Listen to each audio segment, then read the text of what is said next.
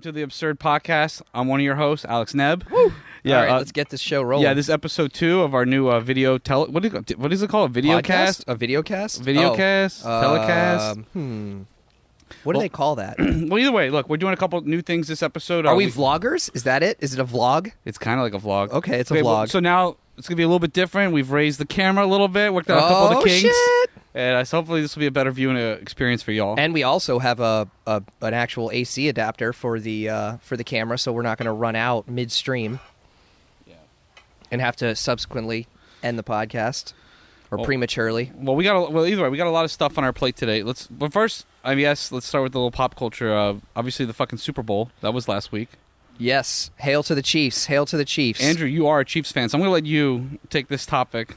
Well, I mean, there's not a whole lot to say. San Francisco sucks dick, and they deserve everything they got. So, of course, it was not without controversy.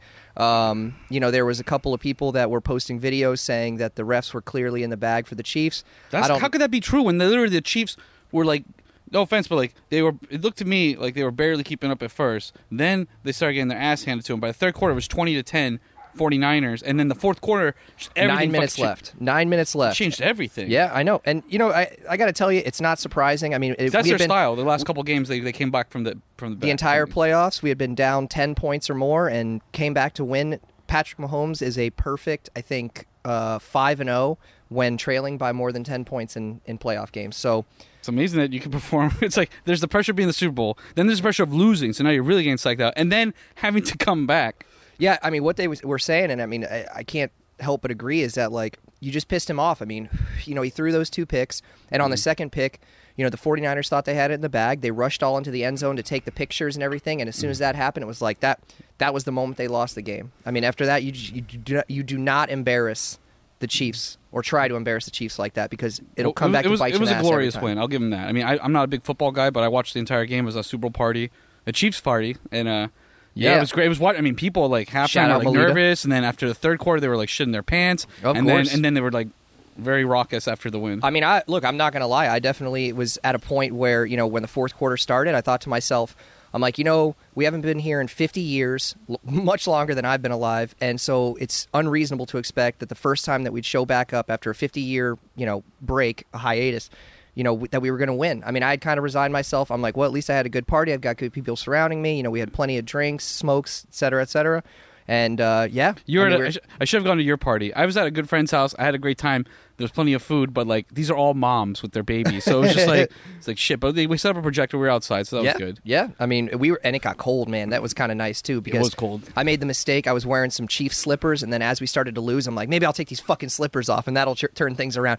I'm standing your out. Your feet are sweating. Dude, I'm in the car, like, standing on a rug on the in the back patio, and, of course, like, just by, like, induction, all the heat has left my body, and my toes were numb by the time it was done. Yeah, they say your feet. People always talk about your ears, but I think most people may not know that it's actually your feet that are number one thing to keep warm because you lose so much heat through them. But it was worth it. Okay, so let's go. Let's get to the relative controversy along with that game. I mean, fuck the sporting aspect of it.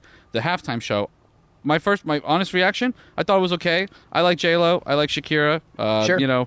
I liked hearing some of my songs. I mean, as soon as like J-Lo came out, I was like, oh shit, is that Jenny from the fucking block? Yeah. And then But, yeah, I mean, they were just hot and doing their dancing thing, but as usual, like, I think there was a bit of a manufactured crisis because my liberal friends were already saying, like, how there was a huge backlash from the right about, like, it wasn't family appropriate. And I guess I could say, like, what is family appropriate? I mean, like, the previous year when you had Maroon 5, what's-his-face had his fucking shirt up, but that's not a big deal. And these women, they're scantily clad, but they're performers. I mean, they're right, artists. Absolutely. Now, it's a spectacle. It's meant to be as such. Yeah, and... But some people were like, "Oh, she's grinding on a pole, or they're booty dancing, and stuff like that." I mean, First off, I'm certainly not offended. Like, it's a show. Yeah. Like that's literally how they shake your money maker. That's literally what they do. Well, and here's the thing too: is that, like, I mean, as far as I'm concerned, I don't see any reason that anybody should be offended. But I have a lot of conservative friends. The thing, I guess, like the line I kept hearing though, like the premise was that it's a family event and that you shouldn't subject family to that type of lewd and lascivious conduct. But the fact of the matter is that any child that's watching that, is probably, or that would be watching the Super Bowl to actually watch the Super Bowl, is of an age where they already see shit like this all the time. So it's nothing out of the ordinary. Yeah. And I mean, if you really are offended, or if you think that your children are ready for that, don't watch the halftime usher show. them out of the room. This is your responsibility. You're a parent. Yeah, be for a parent. sure. Yeah. I don't like self-censorship at all. Yeah, I mean, so do it at the home. Censorship should be at the home level, not the state level. Right, and I appreciate what they did. I mean, I thought it was a wonderful performance. I mean, again, like nothing out of the ordinary. I mean, it was everything that you'd expect. That movie that J-Lo just did, she was a fucking stripper. What do you think? They were going to dovetail those two things. Come on. There's just like, I didn't see any of this manufactured. I feel like there was a lot of manufactured outrage because I didn't see any conservative friends bitching, but I also saw a lot of my like liberal and leftist friends on Facebook. Like, first off, there was like this weird so first off, classic one. There was like the multicultural bullshit. People were like, "Wow, showcasing the taste of Miami," and I was like, then people were like, "Oh, what a multicultural city." I'm like, first off, I don't like that stupid word. Miami tends not to be a multicultural city. If anything, what makes Miami unique is that it's a monoculture city, heavily influenced by Latin culture. Absolutely. But yeah, it's just like, but like people were like posting flags like Puerto Rican flag, Colombian flag, and then J-Lo is also Puerto Rican, and there's Bad Bunny, there's Boricua. Yeah, and then so I just thought that was kind of dumb. People were like, "Oh, it's so great to see a multicultural event at the Super Bowl." I'm like, what the fuck are you talking about? Yeah, like. And then there was like it's like the Super Bowl itself is kind of a multicultural event. Like, I mean, you've got white players, black players, Hispanic players, fucking people from all over. So what are you gonna do? Yeah, and sometimes you got like convicted murderers and rapists on the field. You don't know. God bless them. They poured their hearts out. Yeah, so that was kind of, and then some people apparently some people said there was the conservatives bitching, and then the left was like, "Oh my God, this was so, what the fuck was it?" They were like bitching that I mean, really what it came down to, though, is like it was just, again, a vocal minority on both sides that really wanted to kind of get their perspective out there. And I don't begrudge it, begrudge them for it, but you're never going to make everybody happy. And I think the vast majority of people saw it for what it was, a very entertaining fucking time filler, while the teams that you're actually there to celebrate or are actually there to watch were able to kind of, recuperate, to be able to come out and play a killer second half. And that's what they did. So, yeah. Anyway, so I mean, yeah, I just thought, again, it's just incredible, like the hyper partisanship, both with respect to political parties and also like worldviews in America, like that everything has to be a news story built around like a manufactured crisis. And it's crazy too, because I mean, like, this is something that's been happening for years, like on Twitter, for example, right? Which is obviously like, we talked about this before, how like on Twitter represents about 10% of the population, and 2% of all individuals on Twitter are responsible for 80% of the content, right? So, I mean, that's such a small proportion of all the individuals that actually participate in that realm. And then you have fucking something like the Super Bowl that all of a sudden now, like, it starts to bleed over into Facebook and other things. Like, these are reasonable people, and I'm like, what's happening with the world? Like, why is this happening? Like, everybody's becoming so bifurcated about like what their perspective is on, I don't know, general programming. And the thing is, to me, that really pisses me off is that, like, you turn on ABC at fucking 8:00 at night once the primetime shows start, and they're shit, damn, this and that, ass everywhere, like adult relationships happening all over the place. And there's plenty of families that watch those fucking shows with their kids, and you don't hear a fucking peep out of them. So what the hell, man? What are we doing here? Yeah, the whole thing's just fucking fake. Yeah, it's not really my favorite aspect of I guess the current climate. Okay, well, let's go back a couple weeks. I mean, we're going to get to the impeachment of State of Union address, but I want to get back to some things happened, because it's been like chronological if possible. It's been 2 or 3 weeks since our last podcast. So like Joe Rogan, as everyone knows here, has the most popular, biggest platform in the fucking world. He has more viewers than all three main major news media's like combined viewership. Absolutely. His podcast, some episodes, like his average episode, I think gets something like 12 million downloads, whether or not that's like through YouTube or just the podcast itself. And I mean, an average CNN show, for example, maybe has 2 to 3 million viewers a night. Yeah, so, like as many as like maybe the most popular show. Yeah. Right. So anyway, so they Joe Rogan, they asked him on the podcast, or they asked him, they said, like, who would you vote for? And he's interviewed quite a few people on his podcast, and he just said, like, and there are also a few people he wouldn't interview, most notably like Pete Buttigieg and Joe Biden. Elizabeth Warren, too. Yeah. And so anyway, but he said, honestly, you know, it was weird too, because to me it was kind of shocking that he actually supported Sanders, only because Joe Rogan on his podcast seems to like Bernie Sanders is obviously the most leftist candidate, but Joe Rogan is not the most leftist guy. No, absolutely not. But I guess he's definitely on the left. Like he'll tell you, like I mean, he's like, I've literally never voted for a right wing person in my entire life. He's a but liberal. he's very moderate. You know, it's like he doesn't have any of the. I think what it is he's on the economic left, and he's like what we used to call like a normal person, like that both conservatives and liberals can agree on, like things like should people be able to drink and smoke and fuck, things like that. Like he's not a Puritan, yep. Right? Like he curses. He has no problem with people making personal decisions. Yeah, he advocates the use of psychedelics regularly. Yeah, so stuff. You ever done DMT? Yeah, but anyway, he said I would probably vote for Bernie Sanders. Yeah, and then that was it. Now, in a normal world, you'd be ecstatic because now you literally. I mean, it's one thing for Andrew Yang to get the fucking Dave Chappelle endorsement, but it's another thing for like Bernie Sanders to get literally the most popular guy in the fucking world. Yeah, it's endorsement. But of course, the left, which pretends to be about strategy first and tactics second, when it comes down to this, there was a huge outrage. They go, and this wasn't one of those. I mean, yeah, again, it's part of that 2% Twitter argument, but there's also like. There was quite a lot of people who were like, oh my God, this is bullshit. They almost don't like it that the popular guy who disagrees with them on certain issues still supports them. Yeah, well, this is the crazy. They can't build a coalition. No, that's the weirdest thing, right? So, like, to me, just like you said, Bernie is probably the furthest left-leaning candidate that's there by far. I mean, Democratic, Socialist, you know, self-avowed, blah, blah, blah. Yeah. And even amongst his supporters, they were split down the middle on this, it seemed like. You know, Joe Rogan's not left enough. He doesn't share all their same values, so...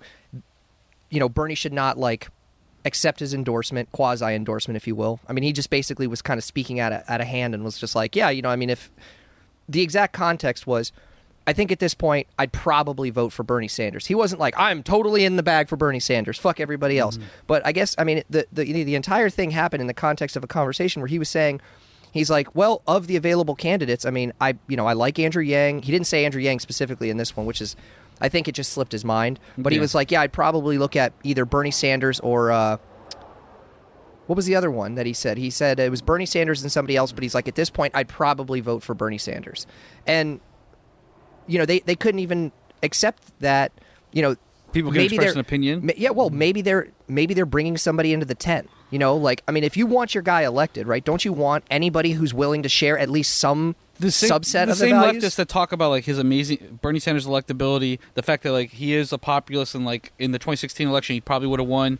He's the only guy that can defeat Trump. This is a common refrain. And then you're going to say that you don't want the endorsement, you know, firm or quasi, of, like you said, the most popular person in that sphere of influence. Yeah, it's ridiculous. It's not like all Joe Rogan's like viewers would automatically switch to Bernie. It's that they're more open to it because they realize that they're one of their main thought leaders, which is what Joe Rogan is at the end of the day. Yeah. He's an arbitrator, but he's a thought leader. Yeah. And I mean, he supports him, and that's it. So anyway, and I can understand that support because honestly, like, you know, there's only a few people in that race even worth voting for based on what your priorities are. Sure. Because there are people that just aren't worth voting for because you're not going to get anything out of Elizabeth Warren. You're not going to get anything out of Joe Biden. Yeah. You know, but But anyway, so there was the controversy was, of course, that Joe Rogan isn't a raging cultural leftist. He's not a fucking Marxist. He's not a cultural Marxist either. Right. He thinks transgender people are mentally ill, and at the very least, they shouldn't be competing together in sports. Yeah, especially like the physical variety. That's his big thing. And he doesn't buy the metaphysical arguments either. He goes, you can't tell me that a woman who says she's a man, regardless of whether she does any surgical or like hormonal changes after she says that statement, that makes her a man or vice versa for a woman. He goes, it doesn't. He believes obviously in like biology. He says like, you know, you got XY chromosomes, you got XX chromosomes. And this isn't like some uninformed opinion either. This isn't like a guy who's just like a fucking redneck. This is a guy who hangs out with the smartest people in the world and the most influential people in the world on a daily basis. Yeah, interviews them constantly. He's always changing his views. I mean, like, you know, he's more than happy to like shift his opinions based off of new evidence. And so when he says like, hey, I think I'm in the Bernie Sanders camp, and then the media goes like, far left Nazi shill, fucking Joe Rogan, which was amazing too, far right Nazi shill, because like it was almost immediate. I mean, they knew that this was problematic because they couldn't get his viewership on a fucking good day, and so like the idea that like, you know, he's going to sit there and he's going to say something that doesn't like comport with like the mainstream narrative. Anyone who doesn't toe the party line and drinks the Kool-Aid whether it's Sam Harris or Maajid Nawaz or any of these fucking liberals, like they automatically get labeled True liberals. far right, or they say right adjacent, whatever the fuck. This is a new thing. If you can't call someone a Nazi, just say Nazi adjacent. Well, it goes back to that fucking that study that was put out by, I forget who the fucking people are now. But they created like a web of influence or whatever, and they had like Joe Rogan connected to fucking, I don't know, like the most aberrant characters on the right because he had him on the show to like just interview. Who's them the most controversial character he's ever interviewed? Like Steve Molyneux, or I don't know. Yes, yeah, for sure him. But then also, I think the main one they tried to tie him to was what's that fucking guy's name? He's like almost gone from the fucking public view now. The gay dude, the one who has the black husband or whatever. Milo Yiannopoulos. That's it, right. And so, like, immediately they draw this web, and they're like, well, he's connected to Stefan Molyneux. Probably the only guy who's ever even interviewed who's even on the alt-right. Yeah, and Molyneux's connected to Cernovich, and this and the other, and so it's like, yeah, of course they want to, like, do everything they can to make this guy, like, a non-participant. Well, the best part is that there's a duality to this that I really enjoy. One is that it's such a bad strategy for the left. Like, it makes me like, even though I want to get rid of Trump, like to me, it's like it's amazing that the left can't get out of its own fucking way. I know. And the second thing is like the inefficacy of their argument. Like, first off, controversy only makes Joe Rogan bigger. Second off, do you think you saying I'm not going to listen to Joe Rogan or support Joe Rogan affects Joe Rogan? For sure. And the best part is that after they went on the attack, I kind of monitor like subscriber numbers because even when I first subscribed to Joe on YouTube, he had maybe 2.7 million subscribers, so I was late to the party, as it were.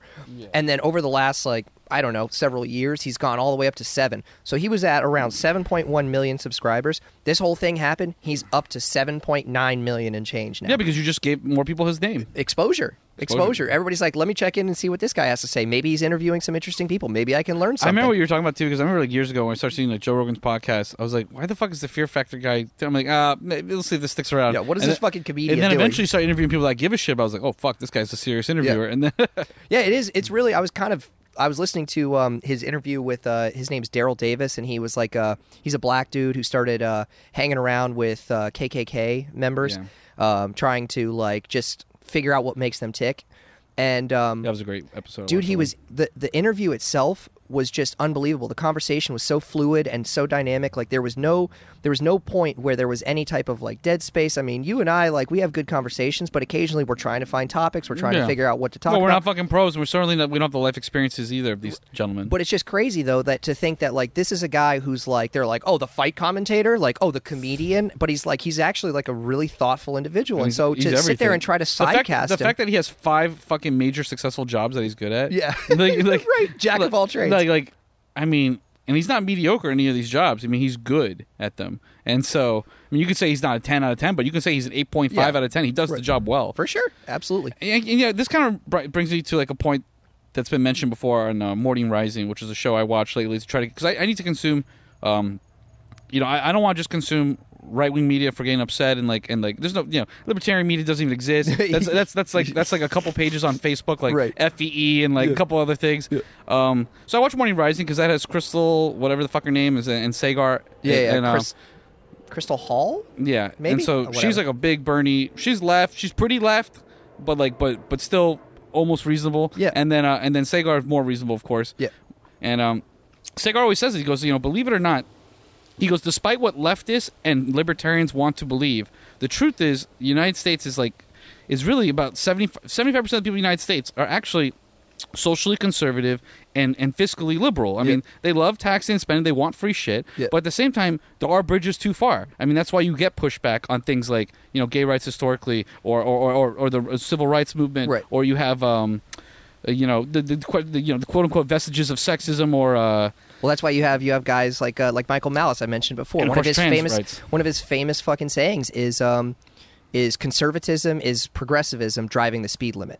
And it's just that like most people, they all kind of like move towards the same thing, but it's just that not everybody's willing to like jam the gas pedal into the floor. Yeah, I'm not neglecting that there's a zeitgeist. I mean, look at gay rights. I mean, in 20 years, we've completely changed that entire dynamic in our society for the better, and that's great. I'm glad that 3% of our society is now, more enfranchised and accepted. That's good. And it goes. This also is something that people always miss the mark on. Like they think because there's still like 10,000 Nazis in a country with 330 million people, that means that we haven't defeated racism. Right. And I feel like no, that means we have. If we literally have like 30 times more Icelandic people in the world than there are fucking, you know, a country with 300,000 people than there are like Nazis in the United States. Well, similarly, you know, like, yeah, of course there are always going to be some people who hate homosexuals, you know, you know, fuck fags, all that stuff, or you're going to burn in hell, stuff. You're never going to get rid of the Westboro Baptist Church. Right. You know, the fear of death and them thinking this is the proper way to get to heaven is all the influence they need to have their feelings. Well, and you would argue, I mean, that it's a good thing. You want those radicals because what it does is it actually, like, it convinces people keeps you in check. Right. It convinces people like, hey, look, I'm not going to be that guy. Like, I mean, I'm a little bit, you know, I'm uncomfortable with this right now, but I mean, I'm not those fucking psychos. Yeah, and that's the whole thing. I mean, like, you know, people. Let me see here. Like, you know, people. There really is like this like social, like. There's a social conservative vein, like despite like these culture wars that are going on right now, and like who's in charge, who's in power, and when not the people in power are pandering to the far left, which of course that definitely happens, and there are people in the power and the right that pander to the far right. But the truth is, like the average American, you know, what do they want? They want a job, they want to get married, they want to have kids, they want schools, they want to be safe. These are like really basic. Yeah. They're not revolutionaries. Right. Is the whole point. The American Republic, despite the hyperpartisanship, is not a revolutionary people. Yeah, and they're just happy to kind of like exist in their bubble. And our Constitution speaks that. We may be the youngest country in the Western Hemisphere, but we have the oldest Constitution in the world that's still in work, that's still functioning. So I think that speaks volumes. And then this comes to another issue. I mean, this whole like socially conservative, fiscally liberal part of our country, like the real average of Americans is that, like, you know, the right can move easier on identity. Oh, sorry, the right can move to the left easier on economics than the left can move to the center on identity. And that's why the left literally spend 15 minutes out of a 2-hour fucking debate, Democratic debate, talking about transgender people. And then Joe Biden goes, you know, back to that Bernie attack about Joe Rogan, goes, oh, what a piece of shit courting the alt-right. I believe, even though I'm the most centrist candidate in the race, I believe that transgender rights are the civil rights movement of our generation, just trying to score points. Like, no one believed him. Everyone was bullshit. And the worst part is, not only no one believed him, no one agreed with him. Right. Like, only the far regressive left would ever believe that transgender rights are the civil rights movement. For me, the civil rights movement of our generation, of course, is always going to be economics. Yeah, look at scale, though. Yeah. You know, I mean, it's just no way that could happen. Yeah, so, I mean, versus, like, you know, the right, obviously, you know, even, like, people like Charles Murray, you know, there are plenty of people on the right that now advocate for universal basic income. You know, they're willing to make compromises. They say, you know, I think we can replace the welfare state, but let's make sure we take care of people by giving them a direct cash transfer. Right. The left will never say, okay, well, let's consolidate our gains with the other 99% of the population, and then the trans people will be like hopefully supportive. We're not gonna like make this like the centerpiece of our social issue campaign. Right. And so and that's the problem. Like this again. The left has really... there are twice as many liberals as there are conservatives, yet conservatives generally win because they don't alienate people the same way that liberals do. Big tent. Yeah. Yeah. So, anyway. Next on my list is the coronavirus. Oh, okay. All right. Yeah. Yo, what a fucking fiasco that is and is going to be. Yeah, I mean, it's got like a 3% kill rate, and then, so, of course, like all things, people say you can't trust the Chinese government's figures, and I believe that. There's so many interesting parts to this story. So one, like bats was the vector because people eat bats. Fantastic. Just like, you know, we invented AIDS from fucking monkeys. Yeah. No, or eating monkeys. I mean, yeah, because that was what it was, right? It was some guy who killed a monkey or whatever. Well, we don't know. We still don't know if it was a monkey butcher or a monkey fucker. Here's the thing too. Again, classic thing. The left is really comfortable saying that, you know, right-wing conservative like Leave voters in the UK are a bunch of sheep shaggers. But so you admit, and we recognize that in the same people that celebrate like all the forms of sexuality, the left, where they say like, oh, you know, everything's normal, every sexual behavior is normal, nothing's an aberration. Okay, well that includes bestiality. That people do that. I mean, it's a common thing around the world. Like some percentage of the population is fucking animals. Yeah, goat booting. Okay, well then why would you rule that out as like racist or like homophobic or whatever to say that like someone fucked an animal that happened to be a vector for a really crazy disease, whether it's coronavirus or HIV. But I'm gonna put the HIV thing on the table just because I don't want to get labeled like a fucking lunatic Alex Jones type. But it took all of about 3 days for the left to start screaming about whether or not you had experienced any like, you know, racist any racist behaviors towards you or whatever, as like if you're an Asian American or whatever, like, oh, maybe they have coronavirus or whatever. Did you see that? No. Oh yeah, for sure. It was like a whole thing. They're like people are looking at Chinese people funny in Chinatown, New York. Yeah. Oh, it was amazing. It was good. So anyway, like so there's a couple things like China. Okay, let's start with overlay. The WHO said do not close borders. That's not what we want to do. We want to we're better off like, but you can't blame countries for reflexively closing their borders. And so China goes, on one hand, China says America is going against the WHO, which is fair, and like they're shutting us out and just causing like anti-Chinese panic.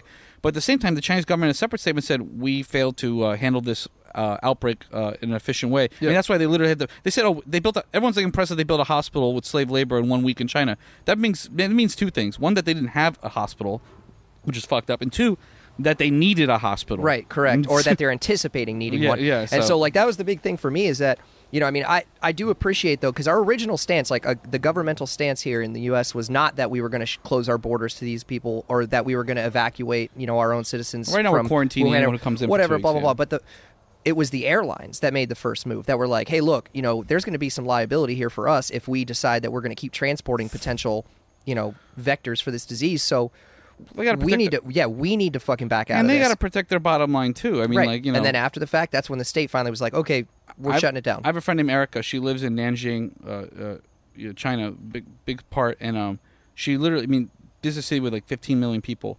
She's posting videos every day on the street, major highway, 4 lanes each way. Yeah. Nothing. Ghost. Nothing. Yeah. She's like, people are literally just staying home and hunkering down. Yeah. And yeah, people are like panicking, using masks. Masks help, but they don't stop everything. And ultimately, there's, people just need to accept, like, hopefully you're not weak. But it's really crazy. Not everyone who died is elderly or a child. Like one of the doctors who was originally on the case, he died after 10 days. Well, he's not dead. I thought he did die. Yeah, today I saw that too, but it turns out that it was bad information. He's actually just like critical or whatever, but he's still actually being. Still though. Plenty of conspiracy theories came out about that because they were like, oh yeah, if you're a dissident or you do something that makes the Chinese Communist Party look bad, they just fucking kill you. They're like, okay, yeah, he died of the disease. That was quick and easy. Well, they do kill people. I knew someone who was there, and not recently, but like back in the day, and he was like, he's like, oh, you want to go see where the killing fields are, like. And yeah, they literally they take truckloads of people and they execute them. Sure. All the time. Yeah, or throw them in concentration camps. Yeah, sure.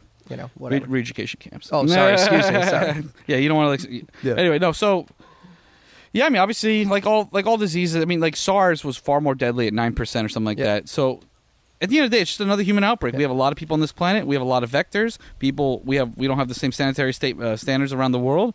And yeah, if you're eating mammals, it's only a matter of time before a virus crosses over. Yeah, lock and key theory. And it's really like it doesn't seem to me that it's going to be a huge issue, right? Like they're saying it could be the next plague. They're comparing it to the Spanish flu and this, that, and the other. And it's like, man, this is not 1912. Like there's no reason that we can expect the same level of care. As far as we certainly have a lot better technology to keep people alive. So, it's the symptoms that kill people, not the disease. Right. So this is a virus. Yeah. So. And as far as like communicability, it doesn't seem like it's any better or worse than like the common cold. There was a graph of every person infects 2.5 people or something like that. Yeah, right. So come on, I don't know.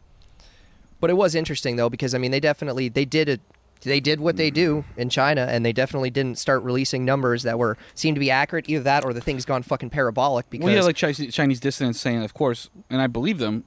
Naturally, but they go like, the Chinese government's lying. Right. The situation on the ground is far more chaotic and dangerous than they're letting on. But that being said, that doesn't mean.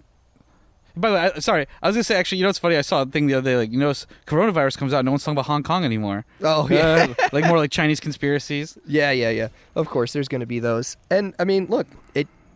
Here's the problem. It may not be accurate, but it does beg the question. I don't have a problem with conspiracy theory because a lot of them do tend to pan out, right? Especially ones with, state actors that don't necessarily have the highest regard for their population. So maybe it is something to do with that. China's like manufacturing economy has been destroyed. Their real estate economy has been destroyed. This is the first quarter where they're going to have average annualized growth rate of less than 5%. Dude, and they've injected something like through their national banks and whatnot. They've injected like $750 billion. Yeah, for liquidity. In the first quarter. So it's not surprising to me that they would do something that would cause people to panic. Well, they're lucky they have that kind of money. They're lucky we got people like us giving them like hundreds of billions of dollars a year in interest payments. Don't worry, we've got your back. Yeah, like when we do QE, we're creating debt. When they do QE, they're just like getting rid of money they don't need anyway. Yeah. So, that's quantitative easing for y'all in the audience. Anyway, okay, well, fuck it. Let me jump to another cultural event. Kobe Bryant is dead. That was another big cultural event other than the halftime show. The Super Bowl. So let's talk about this real quick. Okay, let's talk about it. Okay. couple things. First, the obvious. I mean, yeah, is it sad that he died? Sure. He's it's talented. tragic. He's talented. You know, he seems to be like a social cultural hero to many people. You watch basketball, so yeah, I know he played for Lakers. I know he was a big player back then. Now he was just doing national team stuff like that. Not even anymore. He was completely retired from basketball. But he was going for something somewhere, wasn't he? Basketball related or no? Oh well, I mean, he has his own like Mamba University, which is like a program to help youths excel. I can't remember the cities he was going to, but the cities apparently, according to the map, are 40 miles apart. So yeah. There's a couple things here. One, traffic in California is clearly that bad. He's been doing this for years, though. Yeah, sure. Yeah. I mean, rich people take helicopters. Yeah. I mean, it's the most common form of transportation for the rich in it's Brazil. It's a reliable helicopter, too. It's a Sikorsky S76, I think, which is like one of the most common executive transports there is. There's a couple things, though. Like, my wife's cousin is a Coast Guard pilot in Iceland, and I talked about this extensively. These were his insights. He goes, it's an excellent helicopter. He goes, the problem was the pilot. He goes, this type of helicopter, he goes, I only fly it with another person. Of course. There's a lot going on in this cockpit. You need to keep... Now, he goes, on top of that, this guy's by himself. He's got 9 passengers, all of which are famous, so he's distracted. And they're rich enough that they play by their own rules. So they're probably not... they're distracting the pilot as well. Fucking... there's Kobe Bryant, his daughter, and then 7 other passengers.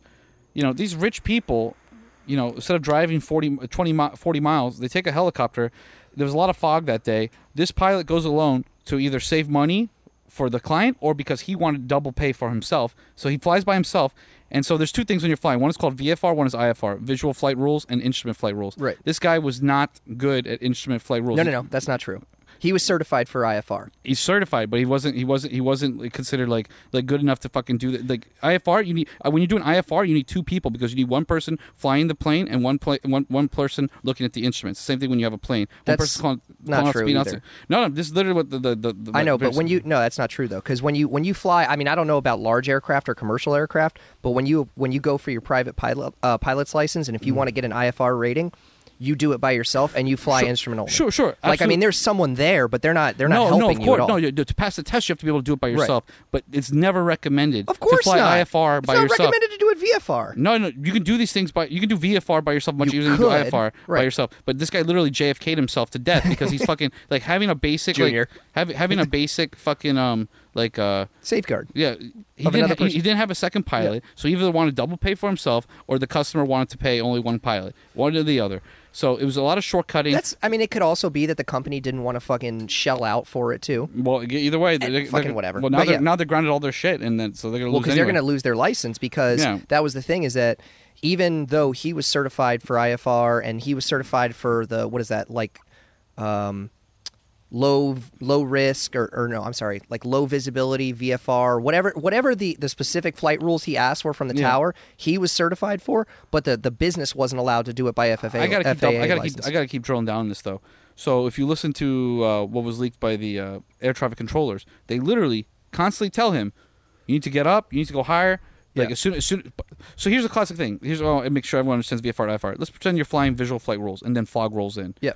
You do not go under the fog to find fog. Fog by definition is low flying clouds. You have to, if you can't see the ground, the first protocol is to go up. And ATC, the air traffic controller, said, "Get the fuck out of there, go up." And he didn't. They won't even tell you to go up. They'll tell you to change your flight plan. They'll tell you to go around. But he did. He was too confident, and he was trying to save time. And he fucking went lower, and then he crashed into a high range. Yeah. And so I mean, I blame the pilot 100%. I mean, the pilot's a fucking idiot. Well, ultimately, he's responsible. That's for sure. I mean, and you can.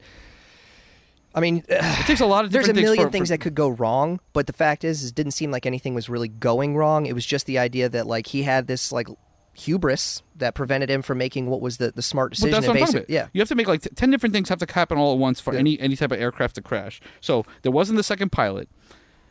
The conditions are rough. He wasn't as good in IFR as he was obviously in VFR. He fucking made the wrong call when the fog came in and came low. He didn't listen to the air traffic controller. He was distracted. There was a lot of people in the thing. So I mean, that was it. I think we're definitely going to have to at some point. We're going to have to revisit this topic because we'll need to figure out what exactly went down when the NTSB releases their report. Because what they said. At first, they thought that he smashed just right into the mountain, that he was going too low, and that it was just 180 miles an hour, slam into the side of the mountain. It was controlled flight into terrain. But it wasn't, though. That's the thing, is that what they were saying is that the whatever the tracking system is on that aircraft actually ended up telling them that at some point when he was trying to like get above the clouds or get above the fog, that the aircraft veered to the left and just essentially dropped out of the sky, which is why it almost reached terminal velocity. See, that's not what I heard, but I mean, but we'll have to see. I mean, like that's what I mean. It's like this is all because I was just talking to like the only helicopter pilot in the family because I wanted like someone who knows what the fuck they're talking about. And he goes and like he's like, yeah, I mean, like ATC's telling him to do one thing, he's doing another, and then no mayday call, none of that shit, just go crashing. That's control flying into terrain. That's pilot error. And they also were having trouble communicating though because of the fog and things like that. Like they were because they started barking at him and they were like, "Hey, listen, we don't even have you on radar because you're too low." And then the last time they tracked the aircraft, I mean, it was moving, it was rising, and then all of a sudden it just veered down. Well, let's talk about some of the controversy. Let's get past the crash. Of course, someone eventually says, "Hey, wasn't Kobe Bryant that guy who was accused of rape like 20 years ago?" and some people were like, "Now, first off, I'm a shock guy myself. I think that's." If nothing else, like timing is everything. If you just want to be a cunt, yeah, sure, it's hilarious. Put that out there. But like, it seemed more like the malicious kind of like, oh, I see everyone's really upset that this rich guy's dead, even though he's black. He's still a rapist and he's a man. Yeah, I mean, I definitely made the joke. In private, I was like, oh, well, rip number 8. I'm like, oh, wait, 24. 8 was the rapist. My bad. Sorry. Yeah. But look, I mean, she chose. We have to be talking about the same person. It was some. It was reporter on Twitter that posted something about an article from several years ago, that was covering the whole situation and everything. And it's like she said something to the effect of, it's important to consider the entirety of their career, both professionally and personally. And, maybe at this time it's a good chance to reflect on. But, he was never convicted. The charges were dropped. The person recanted their statement. Now, of course, we could talk about like the infidelity of I don't know, what was it, a 35-year-old smashing some 19-year-old maid or whatever the fuck was working at the hotel that day, and we could talk about all those things. But the truth is, he was a lot younger than that. But yeah, she was 19. No, he was a lot younger than that. Oh, sure. Yeah, it was a while back. Yeah, look. Well, it was 15 years ago. He's 41, right? So it was probably when he was like 26. Right? Yeah, when you're that young though, and you're making all this money hand over fist. I mean, you look at Tiger Woods. You think you're fucking invincible, and so I mean, do I begrudge him his past actions? No. I don't give a shit because I've always had this opinion that like unless you're a convicted serial killer, I'm only looking at what you're good at. Like if you're a basketball player, you're a basketball player. That's all what I'm judging you on. Yeah. If you're if you're a politician, I want to know how well you govern. And you're talking about one of the most intimate acts that exists, right? I mean, it's between a man and a woman, and so who's to say what actually transpired or especially what their individual perspectives on it were? I can't take anyone seriously, any accuser seriously who makes millions of dollars off their accuser and recants their statement to get that millions of dollars. Sure. Yep. So, because I mean, that's clearly what their priorities are. I mean, honestly, I feel bad for these rich guys because they really can't fuck. This idea that they can fuck whoever they want is really overblown. They can't because anyone could actually falsely accuse them and they could lose all their money. Yeah, of course. Yep. Yeah, it's prostitutes only. That's it. Prostitutes and your wife. Yeah, it is sad though because I mean, realistically, like aside from that one act of indiscretion that we don't necessarily know about, he really did. He was a pillar of the community. I mean, one of the things that came out after he died was that he would quietly, like part of the agreement was that his publicist, of course, wanted to put it out there that he was doing all this charity work and everything, but anytime anybody would like call him up and be like, "You're my idol," that had like terminal cancer or something like that, kids, adults, it didn't matter. He would go visit them, but part of the requirement was that there'd be no press about it, that you wouldn't tell anybody. And so he's like, well, now that he's gone, I feel like we should put this out there because, this is who he actually was. People are trying to besmirch his name, so I feel obligated to defend him. Yeah, of course. Yeah, fair enough. And so it's sad because I mean he really was doing a lot. I mean that university, that Mamba University, I mean really was like a true charitable act. I mean, I don't think, he ever made any money off of it. I don't think that like it was one of those situations where it was a charity, but he was still getting paid for appearances, like a transfer from the charity to him personally or anything like that. So yeah, it sucks, man. I mean, he was like, look, there's no other basketball player, maybe aside from LeBron, but nobody says LeBron because it's too fucking mouthy.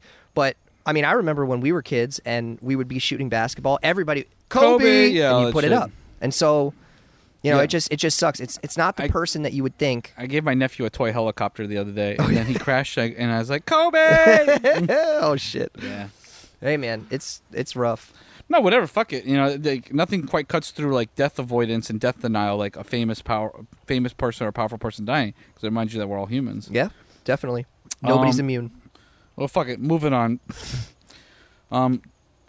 Another piece of news was that Trump finally released his long-awaited Palestinian-Israeli peace plan, which of course was a joke, but it was better than most I've seen. It was another two-state solution with some interesting tunnels and stuff like that to connect all the Palestinian territories. Of course, my personal opinion about this is that there can only be one-state solution. There's no point in having a two-state solution. We've never...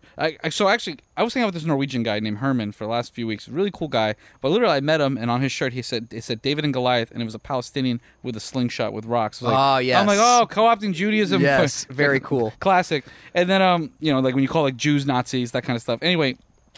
But he was a reasonable person, and what he does for his day-to-day living is he used to be an activist over there, but now he has a fishing boat, and he like picks up refugees in the middle of the ocean between Italy and the Mediterranean Sea, and he fares because that's what he believes in. He wants to save lives. Sure. And like I don't begrudge that at all. I think it's a very noble thing. Yeah. I don't think it's an effective thing, and I think there's a magnet problem. You know, but that being said, he was a really cool guy, and we had a great time. But we were talking one night, and we were getting really into the weeds, and I felt like I had this major breakthrough in terms of my own thinking on the issue. Because I was trying to talk to him.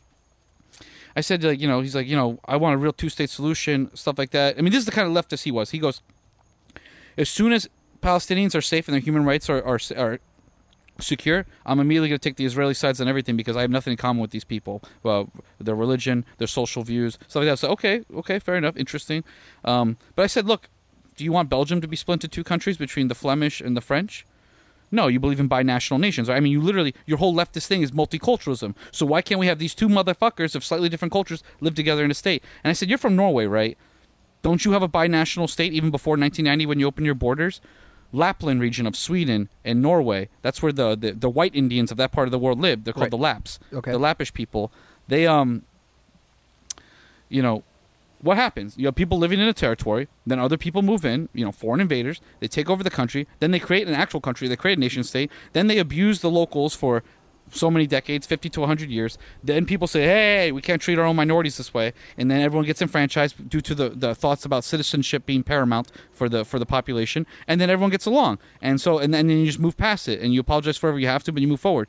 I said, like, you don't want to create a new country called Lapland, do you? No, you believe that the Lappish people are Norwegian. You know, they're just, you know, the people that were there before the Norwegians arrived. Okay, well, we could do the same thing with Palestinians and Israelis. You had a population that was there, and then another group of people moved there, and then they create a country, and then now you have a minority-majority situation. But yeah, what I pretty much showed was, like, you know, the breakthrough in the conversation wasn't just that part. I was saying, like, we were talking about, like, oh, I don't hate Jewish people, I hate Zionists. I'm like, first off, that's not true. I'm a Zionist. You don't hate me. He goes, oh, it's true. I'm like, second off, you're a Zionist too. He goes, what are you talking about? And I go, do you believe there should be a country called Norway, a place where Norwegians could always live, so that if anything else, they always have a country they can live in? Even though there are other countries that surround Norway that are semi-culturally similar, that they could have a life in, but they should have their own country. He goes, yeah, of course. I'm like, even despite the situation with the Lappish people, he goes, yeah. I'm like, boom. That's exactly how I feel about Jewish people. I'm like, that's why I'm a Zionist. I'm like, people deserve a home if they can't, you know, and that's the way it goes. I mean, you can't support Pakistan and Kurdistan and Norway existing or any country in the world and not also support Israel. Yeah, I mean, it makes sense to me, but, you know, the thing, I guess, where I would differ in my opinion, or where I think that isn't necessarily analogous, is that, like, you don't have the deep cultural divide that you have with the Palestinians and the Jews as you do with, like, the Norwegian. You did. I mean, it was, like, pretty intense. I highly recommend people see this one movie called Same Blood, SAMI, which is like Sami, yeah, and then BOLD, Same Blood. It's a play on word. It means Sami blood and same blood. Okay. And no, I mean, they did the same thing to these Norwegians, these quote unquote perfect people who also sided with the Nazis during World War II. These fucking people. By the way, these perfect people who sided with the Nazis during World War II and export oil to make their country rich. You know, those progressives. Yeah. Anyway, with their perfect society, and with a historically only 5 million white homogeneous society. Okay, put all that aside. You know, these fucking people, they kidnap children from the Sami people. They do the same thing that they did, like, in America somewhat with the Indians, and also in Australia with the Aborigines. They kidnapped the native savages, put them in homes, tried to destroy their culture, all that shit, tried to wash them, made their language illegal. All the classic stuff you do when you try to, like, quote-unquote Christianize the minority. Sure. And so, you know, those divides were there, but they were overcome because people embraced the idea of citizenship. That's how you do it. And also the idea that there was never going to be two states on the table. It has to be one state. Were these people in a position, though, that they could actually, like, They didn't defend themselves? They didn't have international support the way the Palestinians did, that's for sure. Right, okay. But I mean, they're reindeer herders, and they fucking, they got their own shit. I mean, it's not Did like they have arms? Did they have a terrorist authority? I mean, they don't have. It's not like the Norwegian people had guns either, but like, but it's just the whole point is like, well, again, the fact that Palestinians have guns or commit terrorist attacks is not a justification for them having their own state. No, I'm not saying that, but what I'm saying is that it's not the same thing because you can't exactly. You can't force. Yeah, you're right. You're not going to be able to. You can't force acceptance on them. Right. Sure, but again, to me, I'm willing to go down on these types of topics on principle. I mean, citizenship is paramount, and if the left pretends to care about if the left is the most anti thing against Israel, they can't talk about multiculturalism anymore.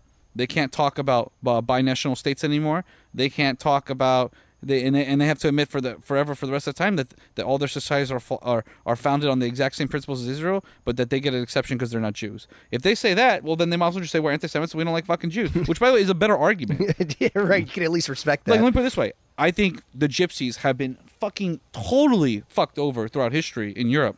And it's now in America, they've done very well for themselves. They assimilated. And we can talk about those differences and stuff like that. But here's the point. Gypsies in Europe are fucking human garbage. And I wouldn't care if I could snap my finger. This is how I'm going to be labeled like an alt-right fascist. If I could snap my finger right now and every gypsy in the world, for the record, if I had the power to do anything inside my fingers, I would make it so that they were accepted and assimilated. But if that was off the table, I would snap my finger and have them all shot. You got to use the other hand. I would have them all shot in the field because honestly, they are just literally violent thieves and they serve no purpose and have no cultural enrichment. They serve literally no positive benefits to European society. Anyone who's been to Europe can see what these fucking scumbags do. That being said, assuming we're not interested in genocide, yeah, I mean, the gypsies need a fucking country, right? It's like, these fucking people, nobody wants them in their country because all they want to do is steal. But of course, when you ask gypsies, do you want a country? They say no, because they won't want to steal from each other. They want to steal from other people. They want to live in every other country and steal from them. Yeah. So they're travelers. And anyway, so look, I mean, two-state solutions are just fucking bullshit regardless. And but yeah, as far as Trump's thing, it was okay, but this has been dead since Oslo. In the 90s, like, there will never be a two-state solution in Israel. Neither side is interested in it, and neither side should be interested in it because it's not in either of their interests. People just like to promote that as a way of like cutting Israel in half. No, that's that. That's what I gotta all say. There is to say about that. Well, I mean, fuck it. So what do we got here? Okay, should we talk? Well, technically, the State of the Union happened the day before, but also during the impeachment trial of our president. Yes. But okay, so let's just talk about the impeachment. One, it didn't work. He didn't get impeached. Yeah. So, well, he did get impeached. He didn't get impeached. He didn't get removed from office. They didn't successfully. One. Yeah, I'll take a beer too. We've got our producer here on site. Yeah. Camera is not going to capture him. Yeah. But yeah, that did happen. You're correct. Where are we going with that? Yeah. Sorry. I mean, like, so. One, it was just all bad strategy. Impeaching him was bad strategy. Well, impeaching him for the reasons that they impeached him for. Sure. I mean, you could have made a better argument, and you definitely could have like established a case before you sent it up to the Senate. They should have impeached him the day after James Comey was fired, and he said on tape, "I fired him for investigating me." Right. That's an easy one. Sure. Or I mean, whether that would have stuck or not. Or the emoluments clause. They could actually prove on trial that he's actually enriched himself through the office of the presidency. Those are good arguments. Sure. Like fucking around with people on the phone, withholding military aid to Ukraine. Doing the same exact thing everybody's done for fucking 2 decades. That's literally every episode of House of Cards. Like, I got you by your balls. I got the money. Yeah. All right, fine, Mr. President. His big misstep was that he did it on the phone where everybody could hear it. That was the big thing. I mean, normally, like during back channels, these are private conversations. Yeah. I mean, Obama saying that he had more flexibility with the Russian Medvedev or whatever. Yeah. I mean, he got caught on a hot mic, but nobody was like, "Oh, we're going to impeach this motherfucker over it." No, it didn't happen. So just wait till after the election. Yeah. So I mean, like, this is the big thing: is that like, look, this is par for the course, and to act like it's anything but that was never going to fly with the public. I mean, Trump didn't do himself any favors. Like, if you watch like the way that the polls in favor and not in favor of impeachment, yeah, conviction, at one point it got to a slight majority of people favoring removal of office. It was more than slight. I mean, it was touching 60%. It was something. Oh, was it? I thought it was like 52-48. No. It was like touching like 60%. You had something like 87% of Democrats, 78% of independents, and then like 12% of Republicans. But I mean, it just was. Look, it's bad tact. Like you said, strategy's everything. And so, like, to come up with like this weak case and then to put the onus on the Senate. Well, it makes the Democrats look like losers too. They couldn't even make their case effectively. Right. And it's not exactly like, you're trying to like modify the Constitution and the way way Congress is actually supposed to function in these types of trials to say, oh, well, now, it's your guys' problem. You guys need to call witnesses, or you need to allow witnesses. It's like, no, we don't. No, not at all. We're the majority party. Yeah. Never. Yeah. So, and I mean, there was other. Another problem with impeachment is that impeachment's supposed to be a trial by the Senate, but trial by jury, for example, the defense and the prosecution, they both interview potential jurors because they want to make sure that someone hasn't already made up their mind about the case or isn't like highly biased. But that isn't the case for the trial by Senate. Everyone in that room is heavily fucking invested, either in the status quo or breaking the status quo. They're either super, Now you can make the argument, oh, well, Romney had the balls to vote impeach on one of the two counts. The first ever person to cross party lines and vote to convict a member of his own party. Well, what happened with Nixon? Oh, Nixon never went there. Yeah, Nixon He resigned. Yeah, and I don't know. Bill Clinton was down roll call, right? Yeah, votes? Yeah, but still, again, everything went down party lines. Not a single Democrat was in favor. Well, yeah, there you go. So, and I mean, this has led to all kinds of other fucking stupid arguments too. But we'll focus in on this for now, and then we'll go there in a little bit. Let's focus on how bad of a strategy it is to initiate a really complicated political process 1 year before the election, like literally during the primaries, during the Iowa caucuses, thereby overshadowing. It's like Andrew Yang says, like every second we talk about Trump or impeaching him or how much we hate him or how much we think he's a douche, whatever it is, that's a second we're not painting a positive future for the American people. Say, look, guys, we can give you something better than Trump. Here's our version. Here's our vision for the future. So it was battle. Now, of course, in Trump voters, I mean, like real dire Trump voters, you know what they heard? Exonerated. This is the Mueller report all over again. You fucking blew up impeachment. You blew up the Mueller report, and there was fucking nothing there. Yeah. Like, god damn it. Like, it's really kind of upsetting because I mean the thing that I think really worked against them, besides everything you've just mentioned, is also that it took all of the candidates that are running for the Democratic nomination that are in the Senate off the trail.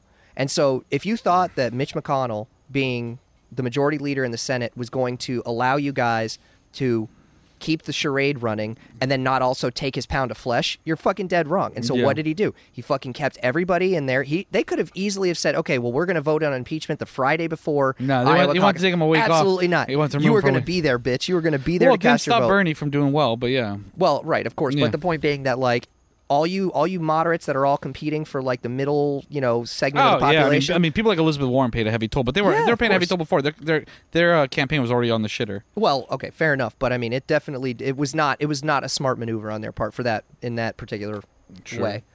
What was I going to say? And it also gave them the opportunity to sit there and, which I was very impressed with the fact that Trump did not broach the topic of impeachment at all during this State of the Union. I mean, that was like a statesman's move. Because I thought he was going to say originally, "How was your guys' week?" or he's like, depending, or he could have made a joke like, "I'll see you guys tomorrow." Yeah, maybe. Yeah, right, or something. Just some sort of catty remark. Yeah, he just even acknowledged it, which ultimately is. I mean, there's a way to use humor, but since Trump isn't considered funny by a certain segment of the population, I think not acknowledging it pissed them off even more. Yeah, of course. Because he wasn't breathing any air into their fire. It was awesome. It was really cool. Well, let's segue perfectly then into the State of the Union address. This was now. I'll say a couple things. One, I think Trump is a really terrible public speaker. That being said, this was his best speech he's ever done in the sense that he actually managed to speak in full sentences and didn't get like super I don't know what's the word just confused and start babbling and bullshitting around, and so you stay focused. Now, of course, there's a lot of basic stuff in that thing, and also funny enough on the fact checker, this is the one he lied in the least. Yeah, that's for sure. They go, I find him on one thing. Well, that's a whole different story. Yeah. But anyway, the point is like there's some things I like signing up for the 1 trillion tree initiative. We can fight climate change. Sure. So for someone who doesn't believe in climate change, he wants to sign up for literally one of the biggest things to fight climate change. I mean, got to give everybody their due. So there's a little bit of that. Of course, there's the basic showmanship. Here's the lightest black guy in the world who's still alive, was a Tuskegee Airman. Yep. Here's a soldier. You always got something with the military. Yep. Here's what we're doing with school vouchers and this, that, and the other. Yeah. So that was that's to me is showmanship. You can say it's a nice touch, but it doesn't matter to me. It's like when they brought out the Tuskegee Airmen during the Super Bowl. I'm like, stop militarizing everything. Yeah. But anyway, fucking. Obviously, I didn't agree with giving the Medal of Freedom to Rush Limbaugh, who I think is a piece of shit. I don't say I'm happy that he got cancer. I mean, that's obviously sucks. Yeah, of course not. 1 out of 3 of us Being. are going to get cancer, so I would never wish that on somebody. Right. But, You know, I have all kinds of feelings about that. I'm not sure where to go with it because I mean, He's not a hero. Yeah, but you can't acknowledge or you can't. I'm sorry, you can't disavow the fact that he is like probably one of the most prolific voices on the right in our current state. Yeah, he's about to be one of the most like posthumous. So yeah, for sure. But I mean, it just seems to me like it's more of the same. What did Ellen do for anybody besides being like a funny like lesbian? Oh yeah, I mean, I don't think it was good. It when wasn't. Obama did that. I don't necessarily think it needed to be done during the State of the the Union. medal. But I think the medal. I mean, this is a tool. well, look, you have the Medal of Honor, and you have the Medal of Freedom, whatever the fuck it's called. I mean, The like, highest civilian honor. Yeah, so like, Okay. we shouldn't give these civilian honors for anything less than like incredible like duties to the nation. No, sure. And Rush Limbaugh is not a fucking. He's not a hero to the nation. He's not done enough for the nation any more than Helen has, and that's why. And when you give these things out, what you're really saying is like, I like these people. That's exactly right. Yeah, it's okay. It They're on cheapens my it. side. Right. It cheapens it. Well, By the way, what so are you going to get? what'd It's a you think? cheap presidency. What did you think about it? The speech? So as far as like, there was definitely a fair amount of showmanship. I'm not really in favor of that. I mean, it was definitely like the token kind of thing. Like, here's my black, war hero. Here's my young black child who's now going to get a better education than she may have gotten. Here's my abortion aversion. Right. Thing, Yeah. I mean, the whole fucking thing. And then, he did obviously like he had subtle jabs at all of his opposition. But I think the thing that was done best in the entire speech was it had a certain subtlety. He definitely is like, I mean, you could read like the smugness on his face. Like every time he would deliver one of those lines, he would for sure kind of take his moment of glee and kind of like that fucking annoying ass smile, that little smirk he does, whatever. But I mean, it again, like what he is he's a good puncher, right? And so he made most of the opposition look like shit. Every time that there was something that was worthy of, applause or an ovation, all of the Democrats sat. They all look like fools. They're all sitting there in their white fucking outfits. Oh, yeah, I posted about this. Like, like it's a shame that like leadership in the 21st century and like the hyper bipartisan environment of the American political system is fucking wearing a uniform, which to me is a form of radicalization. And the second one was like Nancy Pelosi, fucking ripping up the State of the Union. Yeah. Which is hilarious, too, because, of course, like every fucking media firefighter, like the first thing they did was say, oh, that was such a smart... So brave. Yeah, so brave. It was the, she did that, like, off the cuff, whatever. And then, of course, like, everybody went back and, like, scrubbed through the video and found that she was, like, planning to do it all along. Like, she, like, as soon as he handed her the speech, she, like, took it below the desk and, like, tried to tear little bits, and they, like, zoomed in on it. So, she was planning to do it the entire fucking time. Now, of course... I watched the beginning quite a few times to get the angle. So Trump hands the papers over to Pence and to Nancy, but then he turned away before Nancy extended her hand. I agree. Yeah, I agree. and then, I really don't think it was a snub. I think that he would have snubbed her had he noticed her, but it did seem innocuous. It seemed like something that was being blown out of proportion. Well, he literally turned, and then the hand was there, and then she goes, "Okay." Yeah. Well, and the other part of that Gosh, she too looks is like an that, old like, fucking I mean, clown. you want to talk about like decorum and everything like that. I mean, I don't have a lot of good things to say. Yeah, I don't have a lot of good things to say about Nancy Pelosi, but I also don't have a lot of bad things. I mean, the bad things I have to say is like, here's another like multimillionaire who, by the way, was a multimillionaire before she got into office. Her father's super rich, because he was a political player in Baltimore. Their family goes so far back, and like and she pretends like she's a hero of the people. All she's ever done has been like the longest serving like member. And look at San Francisco. Look at fucking California. Look at her fucking district. What has she done? Nothing. I mean, not a goddamn thing. And so. Yeah. Like she has nothing to be proud about. Well, right, and there's a traditional, I guess, like introduction that you give to the president. It's like, it's my esteemed honor and privilege to present to you. Yeah, like, she didn't use those words yeah, either. of course not. She was like, and the president. And the president. So it's like, look, you're not exactly like fucking, you're dirty boxing too. Everybody knows what the game is. So just don't fucking act like your hands are clean. But nobody fucking said anything about that. It didn't seem like, I mean, everybody was like, oh, she's so fucking brave. She's so magnificent. Of course, I didn't enjoy she's exactly the steward we need. I think it's not the equivalent, but it's pretty close. Well, actually, let me just say, yeah, it's not the same thing, but it's close. Republicans just like, it's like a pep rally. 4 more years, like, just shut the fuck up. Yeah. Like, Yeah, well, and here's the thing too is that, like, I mean, I think we talked about this the last year, but there's no requirement that the president actually gives a State of the Union speech. No, it's just a He could just send a fucking letter to Congress. No, it's a tradition. And just call it what it is. And I think that's the best thing that you could do. I mean, why do we need to have the pomp and circumstance? Just be like, everything's going great. Here we are. Release the letter to the public and just call it transparent, having a more transparent form of government. I don't buy that for a second. I think I just do like buy you that. said, no, That's it's just a fine. pep rally. It's a way to be like, look, flaunt all your achievements and sweep everything bad under the rug. It's also to like people have to be. You think the average American reads at an 8th grade reading level? They're not going to read a State of the Union address. Like they need to watch the television show. Yeah, but their television show, their obviously partisan media could cover it for them, and they could spin it however they want. Sure, I just think that, I'm not against the State of the Union. I just want better ones. Yeah, well, you're not going to get it. So it's like, well, do you want to try to split the baby, or do you just want to fucking throw the baby out the window? I don't have a problem with State of the Union addresses. But yeah, so Well, and also, by the way, I was gonna say, like, you got to respect the office. Like you can hate Trump, but he's the president, and then and she's the Speaker of the fucking House. People just think like, oh well, fuck him, fuck his office, but it's not just about respecting his position. It's about respecting her own position.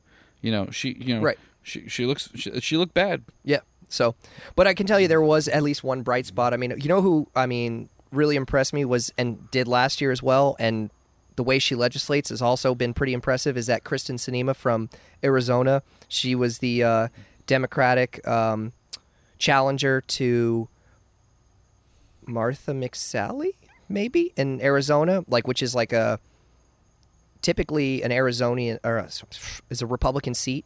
Yeah, and but now it's considered like a purple state. Yeah, and she defeated her, and Martha McCallum, not Martha McSally, I think. Fuck it, whatever. But I mean, every time that, there was something good in the speech, she stood up, amidst her peers that were all seated and clapped. I mean, she definitely made a show. She was acknowledged for her legislation that got passed that was a bipartisan thing with Tim Scott from South Carolina. Yeah. I mean, I think there needs to be more people like that, and I think more people, like the majority of the population, would support more legislators that do stuff like that.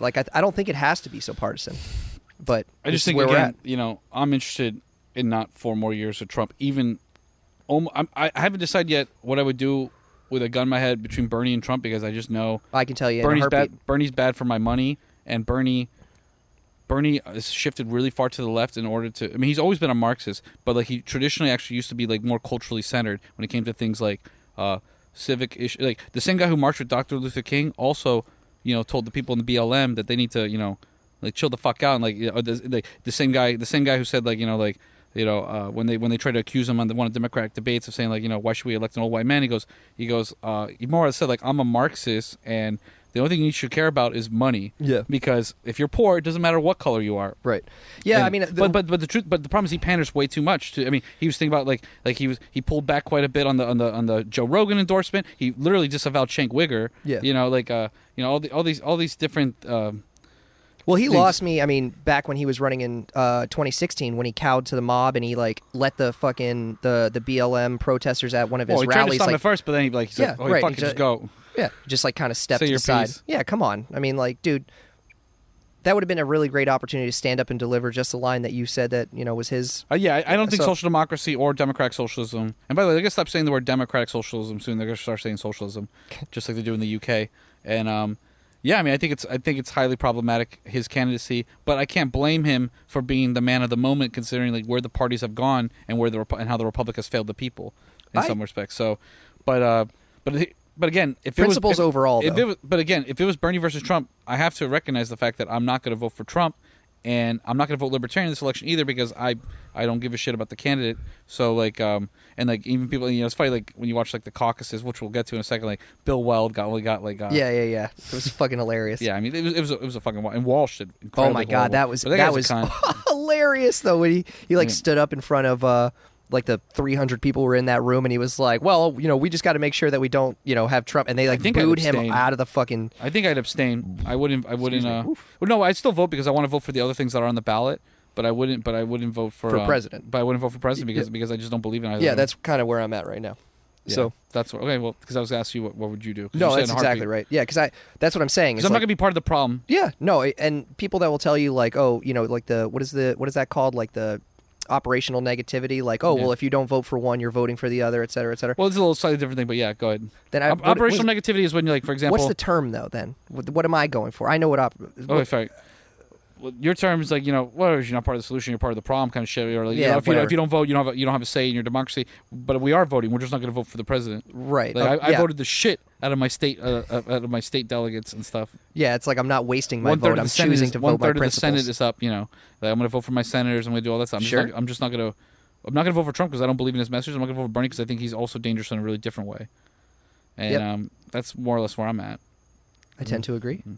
But yeah, operational negativity for the people out there in the audience that's like all too often. I mean, the left is really guilty of this, which is they want to create a more egalitarian, inclusive society, but they literally shut in anyone who could be a sympathetic ally in their path to making a better world. And making a world to inclusivity, they literally exclude everyone who doesn't 100% agree with them 100% of the time. And it's just like, operational activity, let's pretend I want to tell people to recycle, and I do it by literally walking up to people, hitting them with a baseball bat and say, recycle, you piece of shit. That person's never going to recycle. He's going to hate recycling now. Aside from being dead. Yeah, I mean, that's operational negativity. Getting in your own way of your own goals. When you let tactics get in the way of strategy, you are engaging in operational negativity. Sounds fair. Yeah. So, yeah, if you want to win the battle, well, then, don't shoot yourself in the foot. But I guess that brings us to the Iowa caucuses, which was... So, first off, the memes. I love it. The memes were like the same people that want the government to run everything can't even run one Democratic caucus in a fucking small state. Yeah. And it's honestly... First of all, before we get into the conspiracy stuff, it really is sad, though, because, the best point that you can make about something like this is that, of course, it didn't go the way everybody wanted. There was a lot of... For the record, I think caucuses are dumb. Yeah, no, of course. It's a relic from a bygone era. But the fact of the matter is that, like, it is part of the system, right? And what I'm tired of seeing, though, is that every time that something on the left doesn't necessarily go their way, they want to burn the whole fucking thing down. And so, like, the big thing was that, like, they weren't like, oh, well, this was just, like, one hiccup. Like, obviously, there was, like, a new kind of variable, in introducing this app. And, of course, that was part of the problem, et cetera, et cetera. Your app's not working? There's an app for that. Yeah, but they're like, you know what? This is why caucuses are stupid and we should get rid of them. Why are we letting, like, the first vote, the first primary being, or state to hold a primary, be one of the ones that's, like, 91%... white by population. Well, right? I mean, it's not representative of who we are as a nation. They obviously don't understand how the Constitution works. I mean, like, the states handle the voting elections is a state issue, and this state has voted in the past to make sure they have the first primary, and that if someone else moves their primary for them, their state automatically moves theirs a week before. I mean, that's literally how it's set up. So unless you're gonna try to, like, take them to the Supreme Court on some sort of grounds of, like, destroying democracy, yeah, it's gonna be that way forever. I mean, I personally believe that all primaries should be held the same day, and they should all be open primaries. I really do believe in a more democratic republic with respect to our elections. I want state funded. I want federally funded elections. I think it's bullshit that we do caucuses. So if you have 14%, if everyone has to give away their votes, then they give it. That literally favors centrists. Yeah. Jimmy Carter was a piece of shit. I mean, fucking had only 1% vote in these caucuses, but he ended up winning the presidency. Like, these caucuses are just problematic. I don't like momentum. I don't like any of that shit. All the primaries should be held the same day, and they shouldn't be even caucuses. It should just be primaries. Like, people caucusing also reduces the amount of people. How many people are willing to sit in a gymnasium for 12 hours to vote? Right. Like, heavily favors people that have, like, the means and the time to be able to means and time. So establishment people and radicals. Yeah. Like, not normal people. So yeah, I think it's highly problematic. But yeah, I think it's hilarious that the government sucks at everything, including one of the few things they're supposed to do, like, hold the elections. Yeah. And yeah, it's embarrassing. Yeah, and some of the, obviously, like, the side notes on that were obviously that, like, I mean, I'm sure you saw that the company that was responsible for the app was a subsidiary of this other, I guess, holding company, if you will, that's basically been funded by all these liberal activists, billionaires, right? So George Soros owns, I think, a large percentage of this company Acronym, which owns this company Shadow that created the app that malfunctioned. But I'm trying to see, like, if there's a there. I mean, like, what would what would be the point of fucking up this primary, this caucus? That the candidate that they wanted to support wasn't necessarily going to have the best showing. So they tried to kill the whole political show by making people forget about it. Correct, exactly. It's like, because this is the big thing. Is but that, the numbers like you are said, Pete Buttigieg and then Bernie and then. Well, that's the reason, though, is that this is the thing, and this is what people are saying, is that Pete Buttigieg is close to all these Silicon Valley titans. I mean, he's held fundraisers with Eric Schmidt from Google, the COO, Sheryl Sandberg's sister, the one who runs 23andMe, like all these Silicon Valley billionaires are basically in the bag already for Pete. They think that he's the future because he's the young, attractive he's a young candidate. corporate Democrat. Right. And so by having this app be run by these people that clearly favor one candidate versus all the others, they were able to kill the momentum that would probably carry Bernie a lot further than he would otherwise go. Yeah, I mean look, it's plausible. I mean, I just don't want to dabble too heavily in that, but yeah, I mean, I'm more interested in the analysis. But you can't ignore the facts on the ground, though. I mean, like, yeah, it looks bad. Part of it is that, like, I think it's a total fuck up. I mean, it's invalidated their entire primary system. Every single fucking candidate, right, was paying this company Shadow and this company Acronym to be able to have access to their, like, tabulations and outreach, the SMS networks and databases, etc. But Pete's campaign actually paid them the most out of anybody, and by like a factor of like 10. But he didn't buy votes. I mean, the whole system was rigged to begin with. But real quick, did you see the video of the caucus person who ended up giving their vote to Pete Buttigieg in one of the rounds? And then she found out he was gay. And she goes, "Oh, I want to take my vote back." Hilarious. Like, you can't do that. Yeah. She goes, "Well, why wasn't this out there? Yeah. Why didn't they put this out there? Like, it's literally one of the centerpieces of his campaign that he's gay." Yeah. And they're like, "I never heard this." Of course, because you're not informed, right, bro. Right. But yeah, I mean, it was a shit show. I mean, there was some kid who was visiting from Florida with his dad because he wanted to see how the whole thing works. He was interested in the process. He goes there. They select him as an impartial member of, like, the audience to do the coin flip, which is how they decide where the extra delegates go if there's a tie. Wow. And he, like, totally fumbles the toss. He catches it in his fingers. He puts it in his palm, and they're like, "Okay, now flip it over." And they're, like, asking him what it is, and they're, like, grilling him. And he's like, heads. And then she's like, "Heads?" And he's like, yeah, heads. And they're like, "Okay, that's a delegate for Pete," whatever. And so it was like, it just fans the fucking flames. Well, yeah, that looks stupid. I mean, first off, a coin should be thrown in the fucking air, not in your fucking hand. Well, yeah. Just let it land on a table or something, and that's the end of it, I guess, if you're going to do it that way. Yeah, I mean, it's a clusterfuck. I mean, again, like, I'm but again, even now, I know, for example, if it was a Pete versus Trump, I'd vote for Pete. I'm comfortable making that decision. Obviously, I love Yang. That's why I support. I gave like $200 to his campaign over the last 2 months. Oh, shit. Just like I was doing $5 a week, then I did $10 a week, and now I'm done. I'm done giving money. Like, you're on your own. Like, we got you going. We got you some momentum, I guess, if you can say that. So, no, because I'm proud of what he's accomplished, which is maybe securing a position in any future administration. Of course, UBI being officially on the table for future debates. Yeah, move the Overton window for sure. So I've accomplished whatever goals I had, and I'm very impressed with his campaign, how he ran it. But yeah, it's just I mean, look, here's the thing, though, is that, like, if you're really in favor of making sure that Trump isn't elected for 4 more years, I don't necessarily think the right person to throw your support behind is Pete, because no, he's weaker against the Trump. It's not even Trump matchup. He's in every single poll he loses against him. Heads up, but every single one, but and that's he also right now. has Things can happen. 0% of the black support. But things can change. But here's something I gotta give you about black support. So when I go to Belle Glade, I asked him, like, who are you gonna vote for? I'm like, do you know people running for president? Like, no. I'm like, there's 20, and I said, name. How many can you name? They can name 3, and that's the people that the media allows you to name. Sure. And that is, that was Joe Biden at the time, Bernie Sanders, and Elizabeth Warren. They couldn't name anyone else because they didn't even know they were running. But when you actually, like, give people, like, policy choices and see what they like, of course they love Andrew Yang. Who doesn't like getting cut a fucking check? Yeah. And like and then things like that. Once it's literally Trump versus Pete, and he's on TV as the nominee for 9 months, he will have name recognition. They will know who he is, and then they'll make a choice between Pete and Trump. Now, of course, Trump does have quite a bit of black support, which is impressive. But again, it's about name recognition a lot, and then, like, his machoism resonates really nice with people in the black community. But And yeah, I'm just like I know that it's what people fail to recognize. Like so many Muslims and Hispanics also support Trump because they actually like some of his policies, and the left can't stand that because they hope that you're just gonna be like, well, he said that one word one time. Well, they don't give a shit. They say it every day.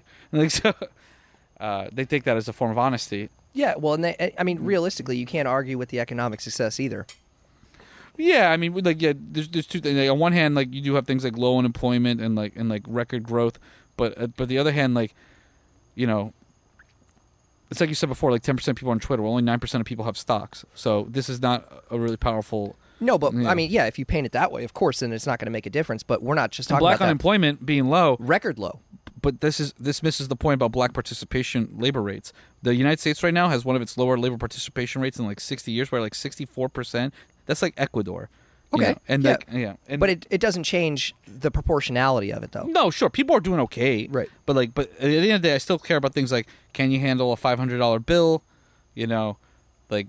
Are we still living in a police state? Healthcare is a big thing for a lot of people. Security is a big thing. I mean, there's all these different things. And I think that Bernie Sanders can carry that message with a lot of minorities and other people, but I don't think that Pete has he doesn't have the appeal that someone like that doesn't does. have the latitude and the gravitas in the same way.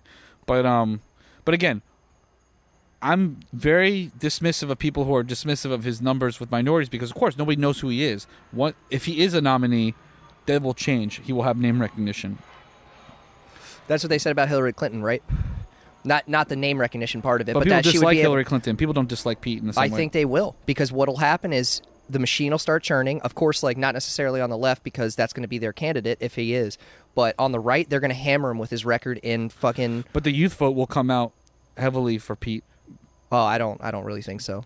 I think a lot of because first off, the progressive left loves the fact that he's gay at the end of the day. Once that's not really on the table, and then also he's young, he's in his 30s, he's poor, he's in debt.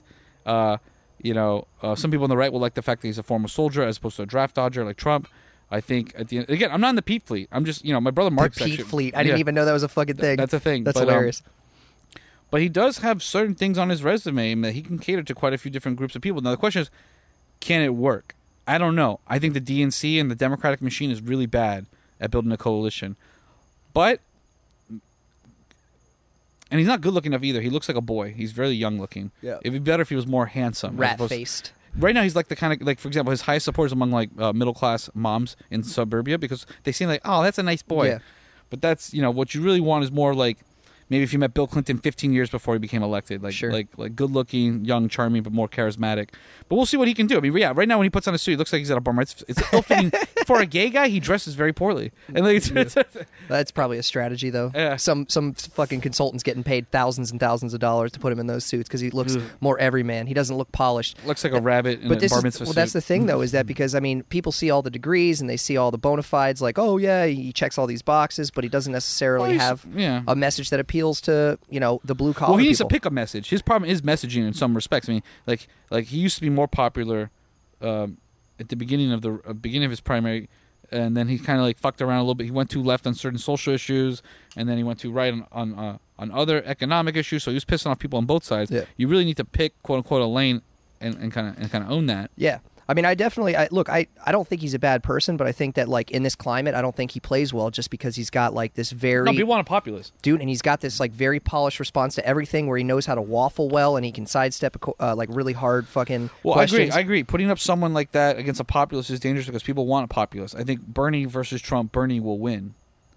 I tend to agree with that. Pete versus Trump, Pete will lose, probably. Yeah.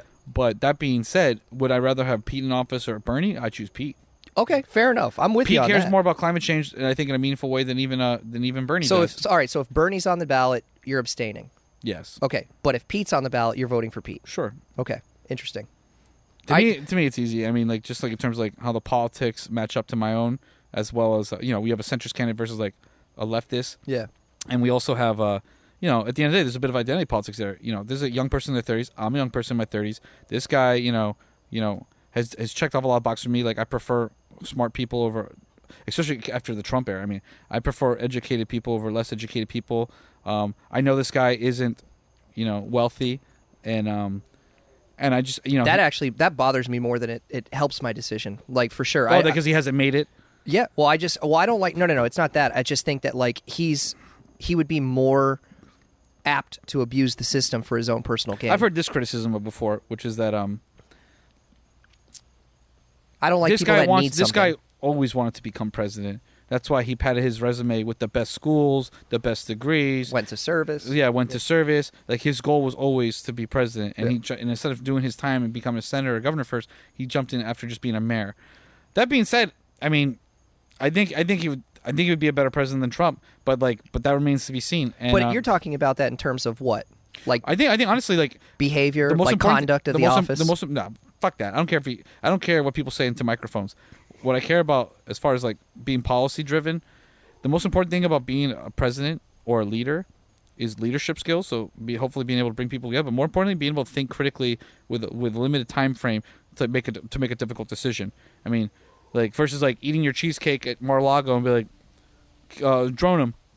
Like, in between bites. Like, there's no way Trump thought through any of that. He just said fuck it and kill him. Yeah. And so I find that like, I mean, it can be very dangerous. I always think about the red button. Sure, I'm with you on that. I just his policies though are and I think so. it'd be fine to put him in the Middle East as well. Sorry, I was gonna say like, every U.S. president goes all over the Middle East, and having a fag as president will ultimately really accelerate acceptance of homosexuality in the Middle East, which is far more problematic than has ever been in the United States or the West. So I mean, I wouldn't be surprised if he was president and he went to Saudi Arabia, that they would have to change the laws, because literally they should execute him on sight according to the law. Yeah, I guess I'm in a position though where like his policies on the Second Amendment and then abortion and things like that are so far removed from what I consider to be acceptable. Yeah, I mean, that, Second Amendment issues are stupid. That's the thing, is that like I'm in a position where if Bernie gets the nomination, I'm abstaining. It's a non, like, there's no issue there. I have no problem with that. I'd have to make a serious decision when it came to whether or not I would vote for Pete or Trump. And I don't think that I'd want to abstain, because that becomes one of those things where, do I think that the policies that Trump has put in place have really been that bad? No. The answer is no. Do I think that he's a buffoon, and do I think he's dangerous? Absolutely. And toxic. Yeah, but I think that Pete's, what he would do decidedly... Yeah, Trump's presidency has been a very centrist presidency. Yeah, are way too problematic for someone like me. And so at that point, honestly... But I still think about the existential threat. Like, we're both, we're both fathers of sorts. And I care about global... Like, to me, it's always been about strategy. At the end of the day, there's one candidate who believes in global warming, and there's one who doesn't. And, guns are cool, but... what do I give a fuck? I mean, like, no, I'm a Jew. I understand. I'm going to run away when the guns start flying. No, anyway. I understand. That's not really like somewhere where you hang your hat. I try to take a step back. I agree with you. In terms of, like, the known knowns, known unknowns, unknowns, of course, he's the bigger question mark. Right. But that being said, we can't. I can't do 4 more years of this stupidity. I don't think the Republic should. But it's only 4 more years. That's the thing, is that I'd rather... No. Yeah. Look, I mean, on a timeline long enough, right? 4 more years isn't really that much to me. I mean... Look, again, it's not the end of the world. If Trump gets 4 more years, he's gonna do 4 more years of whatever the fuck it is he does, and eventually he'll disappear, and maybe both parties will wake up.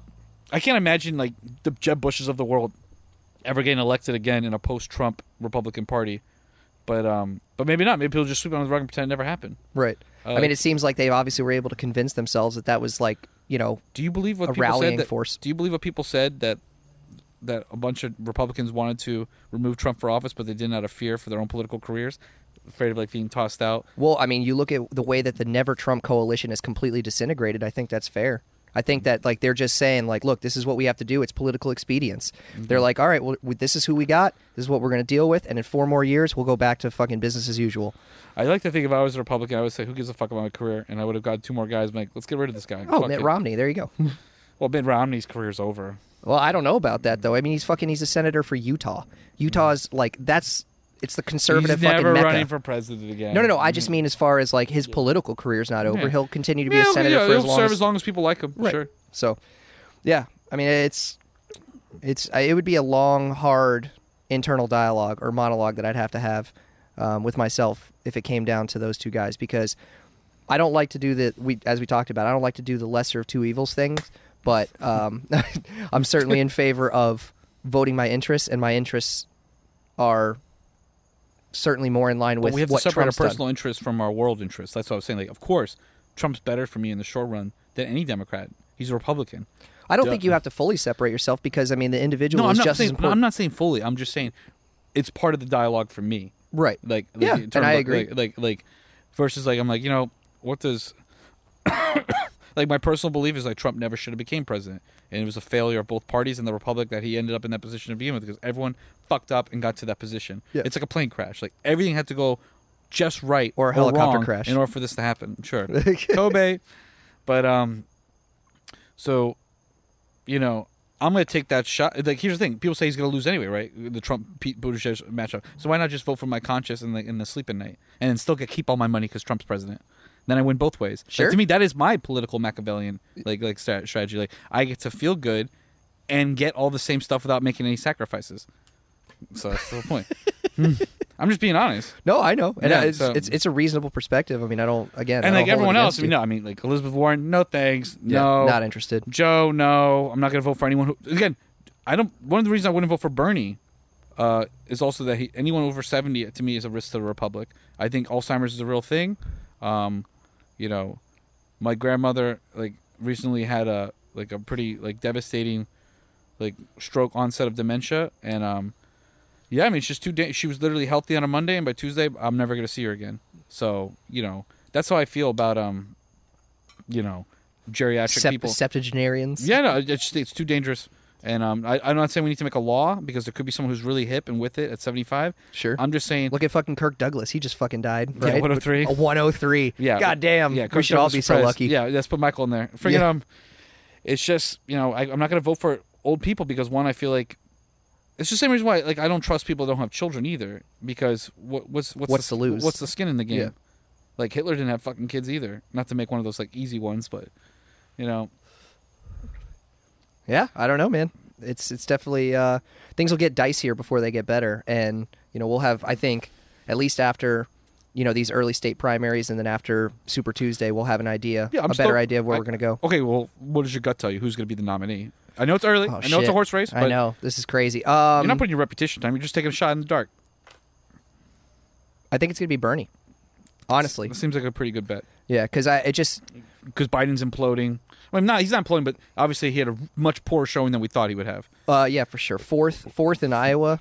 That's bad. Yeah, he was supposed to get third, or Yeah, be somewhere in the fucking race, and it was far. He was out there. I mean, it was so right now we're looking at, I think it's 26 for Pete and Bernie, and then Warren's at 21 or 22, and then Biden was down at 15 to 18, depending on who you look at, or who you talk to. I think if Pete did a ticket worth Pete and Yang, that would make things infinitely more spicy for me, because it would show, because that would pull a lot of Obama, because there's a segment of the population that's Obama Trump. Okay. All the swing states, for example. I think some of those people would take a good look and be like, you know what? If Andrew Yang's on that ticket, that means UBI is somewhere in that ticket. Yeah. And they would heavily consider that VP candidates. It's really weird that people don't announce who their VP candidate. There's never been an election, as far as I know. Even when Obama ran for president, both times, he didn't pick anyone who was running as his VP. No. So people never do that, I guess, because. Well, whatever. They don't do it for political reasons. They don't. But I think it's an interesting idea. I mean, I think if the top runner and the second person, if you're not in diametrically opposed worldviews, is a really powerful way to consolidate that part of the because usually they do identity politics. They pick an old person and a young person, or an experienced person and not experienced right. person. Black, white, male, man, woman. This kind of balancing the ticket. To me, balancing the ticket doesn't make any goddamn sense. No. What you should put is people who can draw people in. Yeah, put all your eggs in one basket. If this is your line, then fucking go for it. So, I mean, here's just to throw. Yeah, McCain was obviously. I mean, our friend Juan just said McCain was obviously a big fucking mistake. To throw a wrench into the entire thing is that you mentioned a Pete Yang ticket, right? If those roles were reversed and Yang was the nominee and he decided that he wanted to go with Pete as his VP, I could be on board with that. 100%. I have no problem with that. Well, I think it'd be a useful way for Yang to get more of the youth vote, but Yang already has some of the. Yeah, I mean, either way, it's an interesting way to make a ticket. I'll give you that. Yeah, I think that would be far more palatable. Of course, because Yang is fucking better than Pete. Right. No shit. Yeah. No, but what I'm saying, though, is that it would at least give you, you'd have your bread and butter, corporate Dem, your establishment candidate, at least on the ticket. You'd have Yang's new ideas and, like the fresh draw. Like that, that would make sense to me. I don't know why that's not. I mean, obviously because he's still in the race and actually front running. I'm more than happy to talk shit about Yang too. I mean, like Yang says a lot of like dumb pandering shit to identity as well. I mean, he says like, preferably I would choose a woman as my running mate. I haven't given much thought to it, but preferably a woman because when you get too many men in a room, they do dumb stuff. I'm like, oh yeah, because in the history of the world. I'm like, oh, who's got like a women majority in their Congress? Rwanda. Yeah, how's that working out for them? So like, fuck you. Like I don't need to be like. Stop alienating men. The same men who that's a line that alienates men. And you know where alienated men go? They go to fucking Trump. I mean, so it's to me it seems like he's more like just shooting from the cuff. He's kind of just like talking out of his ass, like spitballing. I like his presence on Twitter. He definitely will just occasionally spout some nonsense, but when you actually have a conversation with him, like an extended conversation, it seems like he's just thinking out loud. Oh, and I'm looking for the 70% guy. I'm looking for the guy that I agree with 70% of the time, 70% of the time, every time. So that's it. I don't expect people to share my political beliefs because my political beliefs are fucking ridiculous. Yeah, I'm looking for policies. Yeah. I don't know. We'll see. We'll see what happens as things move forward. It's really interesting though. Like, I mean, the big thing for me is that when we talk about, where things are going to end up and who's going to be the nominee, I'm always kind of curious because you can see the entire Democratic machine moving against Bernie, right? They clearly do not want him to be the nominee because it makes him look bad, right? Well, not just that. I mean, it's also it disrupts the entire power structure, right? But it's no more if he establishment. Wins, that proves that they fucked up in 2016. No, agreed. But what I guess where I was going with this is just that to me, if he's able to do as well as he did in Iowa. And we'll see what South Carolina looks like and blah, blah, blah. Yeah. But, if he's able to capture at least the same percentage or better. 30% every time, yeah. Holy shit. I mean, that's the type of thing that I'm looking for, at least. If you're really concerned about, who's a threat to the Republic and this, that, and the other, and who's going to be able to back us off the cliff, so to speak, in terms of geopolitics and looking to the future, Bernie's going to fuck shit up at home, most likely. But will we regain our stake in the world and being the preeminent power, this, that, and the other? Probably. Right? Yeah, I mean, perhaps we'll do better abroad than we do at home, but there's still weaknesses there too. I mean, I'm not sure how Bernie would handle people that have leftist ideologies. Like, how would Bernie talk to people in China? I mean, it seems like all too often you have three choices in politics. It's like we're always back in the 30s. You have national socialism, international socialism, or decency, and decency is never on the menu. So people, I don't know how Bernie would handle. I mean, I think Bernie. I mean, one of the things I really hate about Bernie is his Middle East policy. Of course, he's right about saying things like we don't need a million bases. Totally support that. But when he talks about Israel, he sounds like a fucking moron. Yeah, for sure. When he talks about Saudi Arabia, he sounds like a moron. I've been to Israel and Saudi Arabia, and it's really amazing to me always watching candidates talk. And I'm like, you don't know anything about this region, do you?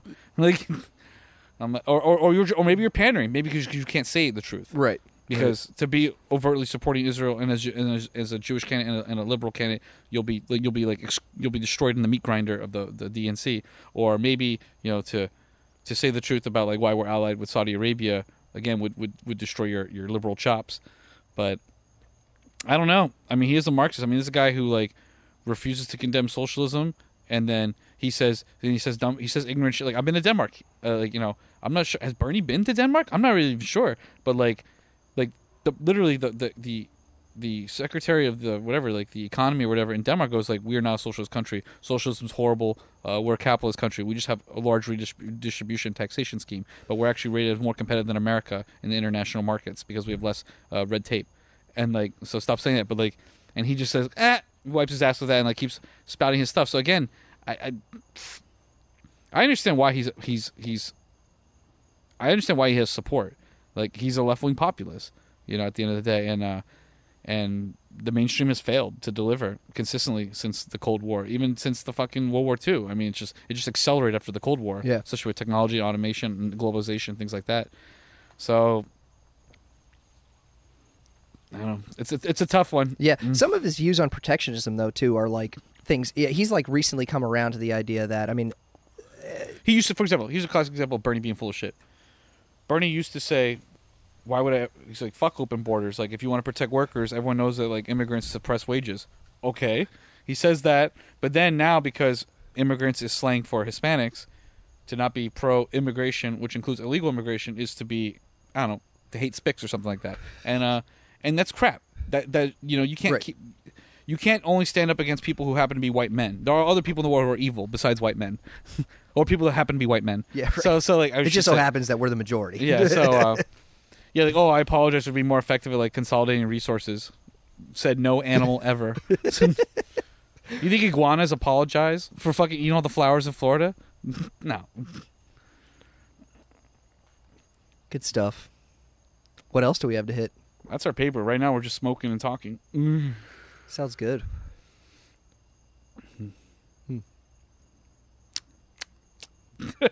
Good times. Good times. Let's see.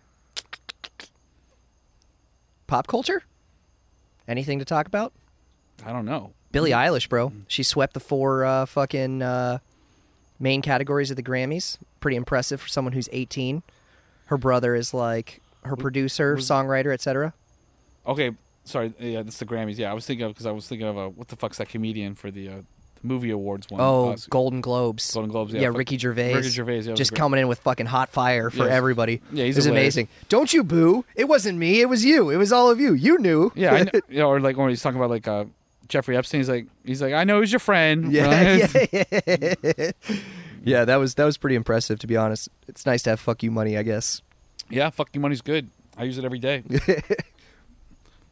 Billie Eilish is gross. She looks weird. Yeah, the hair and the things and stuff like that. I don't like uniforms. Yeah, whatever. Yeah, we already touched the Super Bowl. Oh, that's it, man. There's nothing else to talk about. We're just all right, bullshitting. cool. Well, let's wrap it up. Let's wrap it up, then. Yeah, exactly. Well, thank you for watching.